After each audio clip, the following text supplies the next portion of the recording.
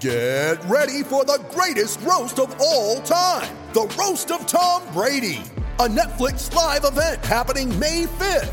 Hosted by Kevin Hart, the 7-time world champion gets his cleats held to the fire by famous friends and frenemies on an unforgettable night where everything is fair game. Tune in on May 5th at 5 p.m. Pacific time for the Roast of Tom Brady, live only on Netflix.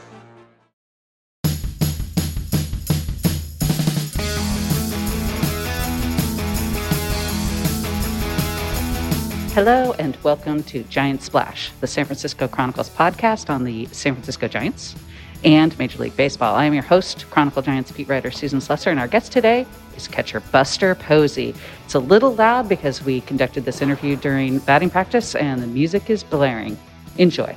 First of all, I'm wondering just in general kind of how you're feeling here with so few games left in the season and you guys are tearing down the stretch. You've been in this position before, obviously, but is this year different for any reason? How do you kind of look at it?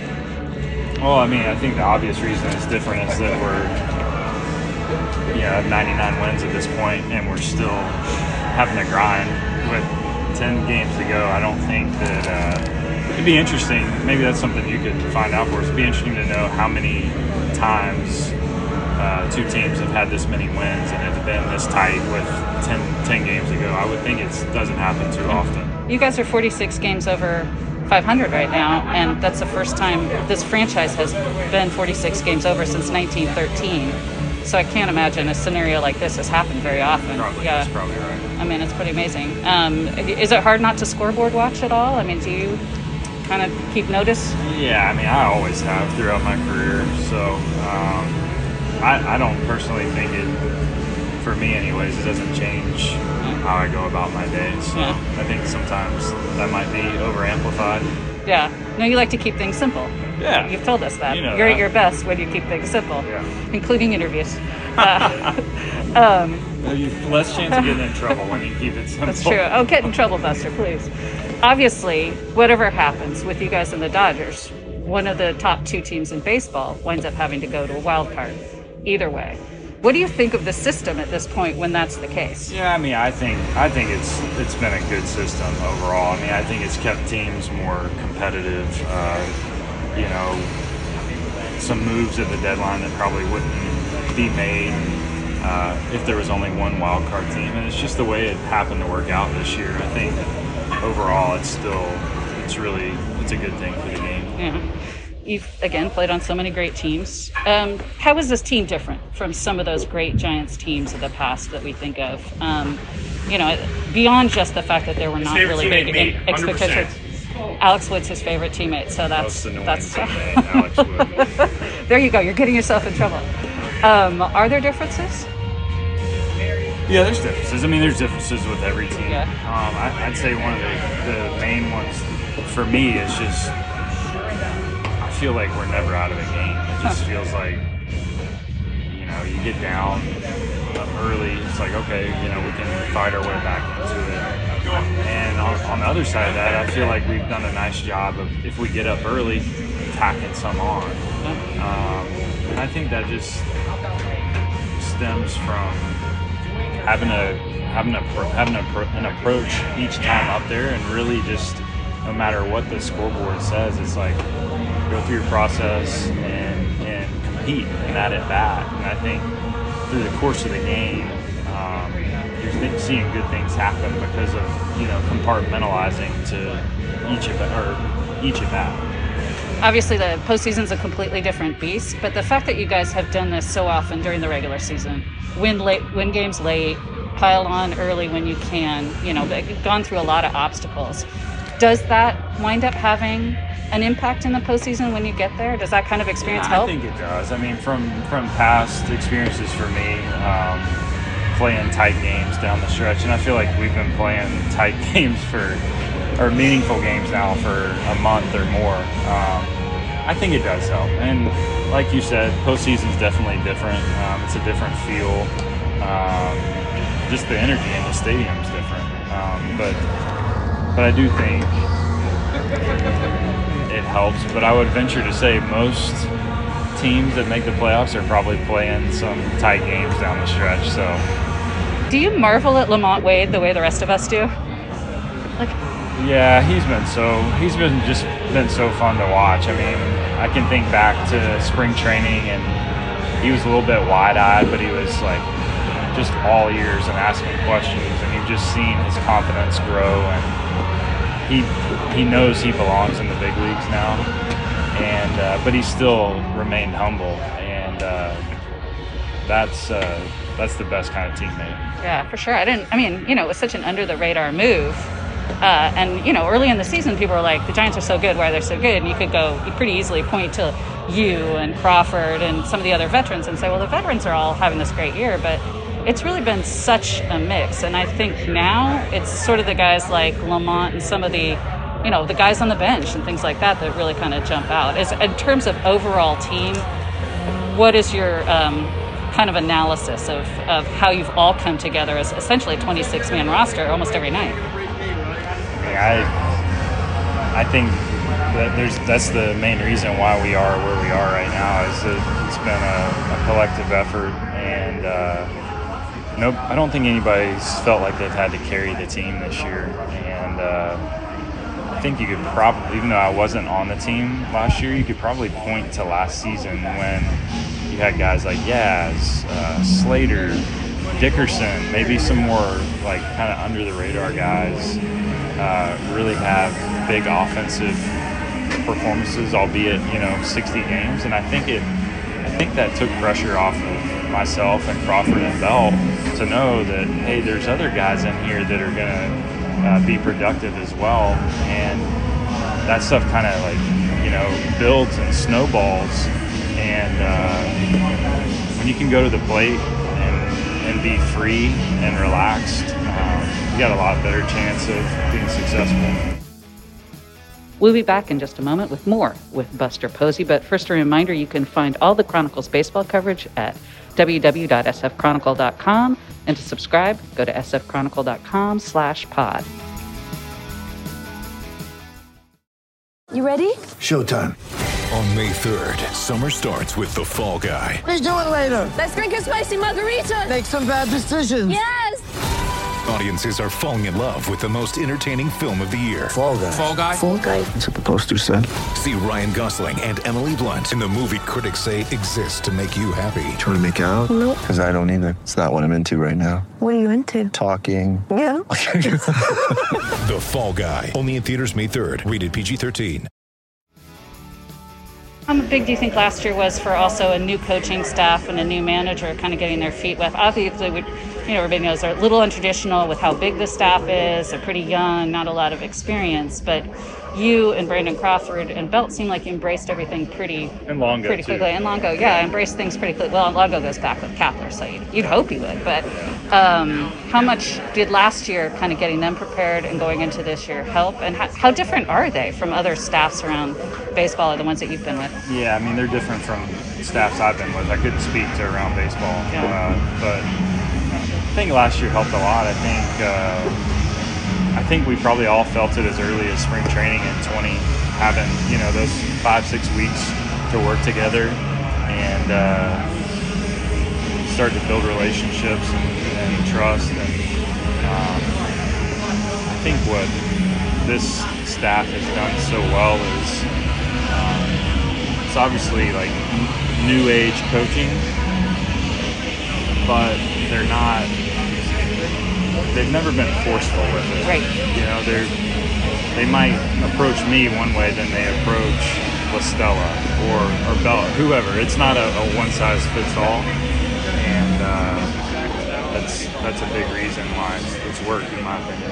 Yeah, stop me if I'm wrong, but I get a sense that they really, maybe more than so in past years with coaching staffs around baseball, they care about like the whole person, the person, not just as an asset or a player, but it seems like everything is, like you're saying, kind of flexible and nuanced, and what are we going to be able to do to help you be at your best? And is that extra rest or more time, or do you want to sleep in for a half hour? Like, there's no judgment. It's just kind of helping everybody be at their peak in every way, on and off the field. I think that's fair. I mean, I think there's a lot of work that probably goes in behind the scenes that we players don't see, whether it's conversations or meetings that they're having about what you referenced. Not necessarily, maybe it's not mechanics. Maybe it's, hey, this guy's got a hamstring that's bugging him. Let's try to do this to help him get through it. That's just a small example. So yeah.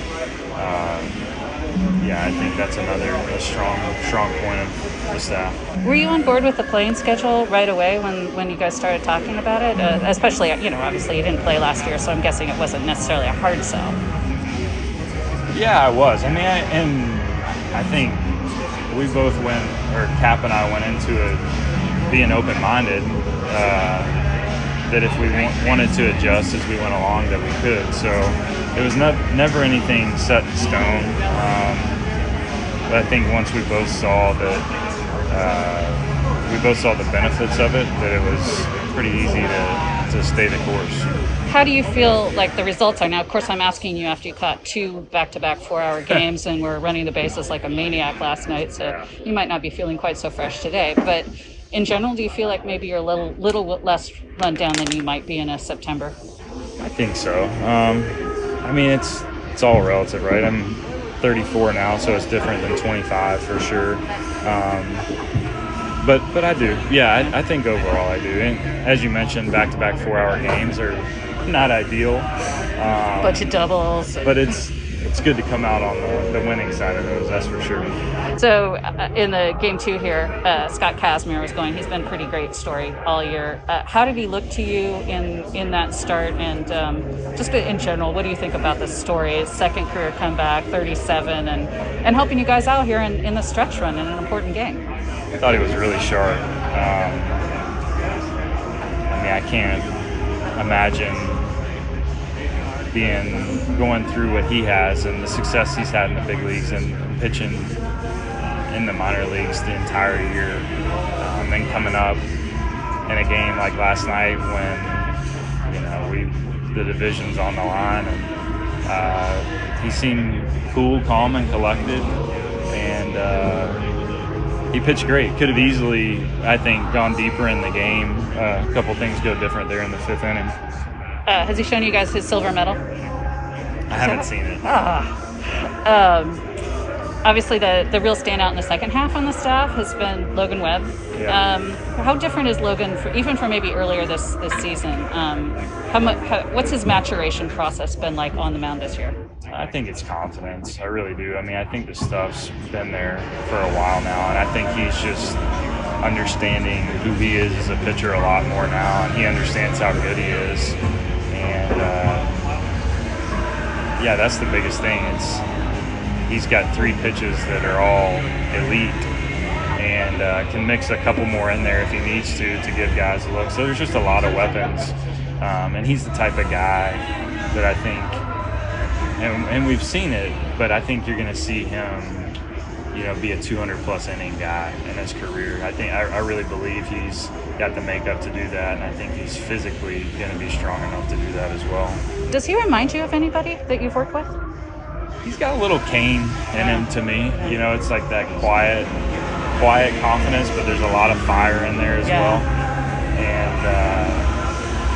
And it's been fun to watch. Yeah, as an older catcher, do you enjoy working with kind of he's got a little bit of a goofy side. He's obviously young, very talented. Is that fun for you to work with somebody like that? Yeah, it is. I mean, it's when you got a guy like Logan that can move the ball like he can, change speeds, it's fun for a catcher. Your bullpen's been asked to do a lot, especially here in this last month or so with a bunch of bullpen games. What have you thought about the job they've done? And they've been missing some parts here and there too.